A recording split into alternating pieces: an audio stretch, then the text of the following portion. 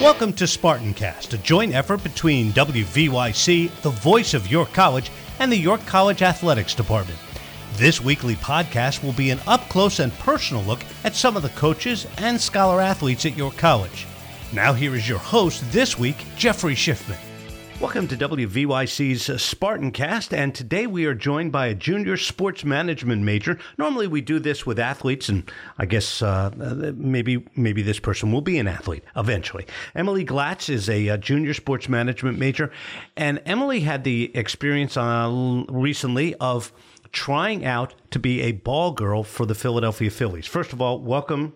Thank you for joining us. And thank you for having me. Thanks for talking about this. All right. Well, let me ask, have you always been like wanting to be an athlete? Was that something that was always part of your everyday life? I mean, if you're going to be a ball girl, you better be able to catch some pretty hard hit balls, right? Yes. I grew up my whole life playing softball. I actually was recruited to play college softball here at York, and I played freshman year on the softball team for Coach Pettis. I did not return sophomore year. I decided to focus on my studies and just get the opportunity to give back to the community. I joined a sorority, Delta Phi Epsilon, so I'm very involved in that. But yes, I hope to become an athlete once again. Well, yeah, let's talk about so you've always been you've always kind of been involved with baseball, softball. Yes. Were you one of those that played softball all the time, or did you start out playing baseball and then switch over to softball? For t-ball, I was the only girl on my team, and they called me the home run queen because I was one of the only ones who would hit home runs playing t-ball. But then I transitioned into softball and played tournament softball for 6 years for the Delco Diamonds. I played multiple sports growing up, basketball, volleyball, soccer, but softball was always my favorite and primary sport. Okay, so you were. So this is a logical kind of progression. All right, let's talk about what made you interested in becoming a ball girl for the Philadelphia Phillies, which you're a Philadelphia area resident. What made you interested in that? Why did you want to do that? Well, I played softball in high school with a girl named Kelly Ryan. She was a former ball girl. And that kind of sparked my interest a little bit because I was never really aware of the opportunity that you could try out to become a ball girl. And then I actually tried out my freshman year of college. Another girl who went to my high school, Tori Golubuski, she was also at the tryouts with me, and she ended up becoming a ball girl. So that just made me want to continue to try out and hopefully get the position and follow in their footsteps. Now, let's talk about what the ball girl does. What are the duties of the ball girl? I guess there are probably ball boys as well. What do you do? What do they do? I'm sure you've known know a person who's done it. What did she do when you watched her during the games? Well, there's, besides the on-field appearances, obviously they're at first and third base getting the foul balls, but they do a ton of off-field appearances. They captain the Red Goes Green initiative that the Phillies do. They do appearances at radios, different nursing homes and schools and stuff like that. So they're very involved in the community. They play charity softball games and tournaments. So it's not just the on-field appearances that you see. Most of what they do is actually off the field. All right, but the on-field is the reason that you want to do it, right? I mean, be honest. There are very, very few people that are ever on a Major League Baseball field during a game. I mean, it's really an awesome opportunity. All right, so obviously that was so you had your tryout. Mm-hmm. What did they require of you during that tryout? There must have been multiple phases to it. Yes, there were 3 different phases. The first, we were split into 2 groups. One group does the interview first. So you go into the media room with a panel of about 5 to 6 people, and they set up a camera just to see how you are, how you handle yourself on camera with the different questions that they ask you. And then the second part is the softball tryout. So they hit you some ground balls, get some cuts in with the bat.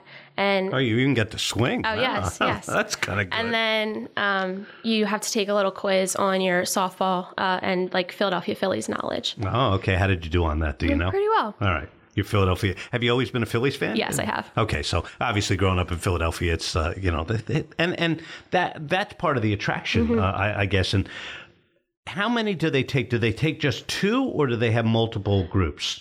There are 13 returning, and they're going to take about 7 to 10. So there's usually about 20 or more for each year. All right. So essentially you don't have to be there for every home game. Correct. Oh, well, that's good, I guess. Actually, it'd probably be fun to be there every night. Yes. All right. So you've gone through the process. Now what's next? I'll be waiting for an email about in the next week or so. Just either I get a second interview and get to go in again, or there are more qualified women who would fill the position. So just in a little waiting period right now. Were you nervous, or did the fact that you had gone through it one time before, did that help a little bit? It did help because I knew what to expect.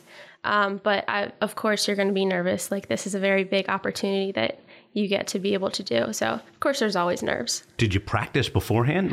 Yes. A little hard to... It's hard to expect what they're going to ask you, but you try and prepare some things in your head just so that you have an idea of what you're going to say. What about field and grounders or something? Oh, yes. The day before the tryout, I had a friend come out with me, and we threw the ball around a little bit, hit some ground balls, just so I was ready for that. All right. So obviously this would be something that would start in the spring. Yes. And it would be just for the 1 year, or you said that there were some carryovers. Is there students that are, not students, but people that do it for more than one season? Yes. You can only do it for 2 years. You would do it for 1 year, and then if you get asked back, you would do it for the second year.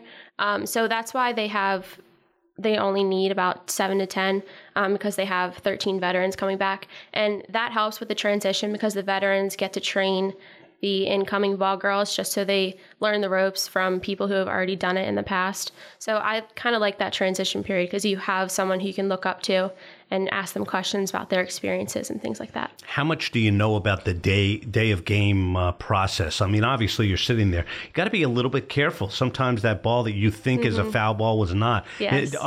Do they make you aware of all that? Oh, yes. The first couple games that you would be on the field, you have a veteran ball girl sitting in the stands next to you. So they're kind of coaching you through it, and you would understand, and they would probably tell you, like, that's a foul ball, go get it. It's a fair ball, stay clear of it. Things like that. You have any fears about that you would get in the way of a fair ball? Oh, yes, of course. Always a fear. Emily Glatts, who's junior sports management major here at your college. First of all, congratulations on the tryout. I'm sure that there was a weeding out process, right? Well, congratulations on that. Good luck on getting it. And if you get it, you got to let us know because that would be fantastic. And I'm sure that you're anxious about that. Yes, I am. Well, congratulations. Thank you very much. We appreciate you being with us. Thank you very much for having me.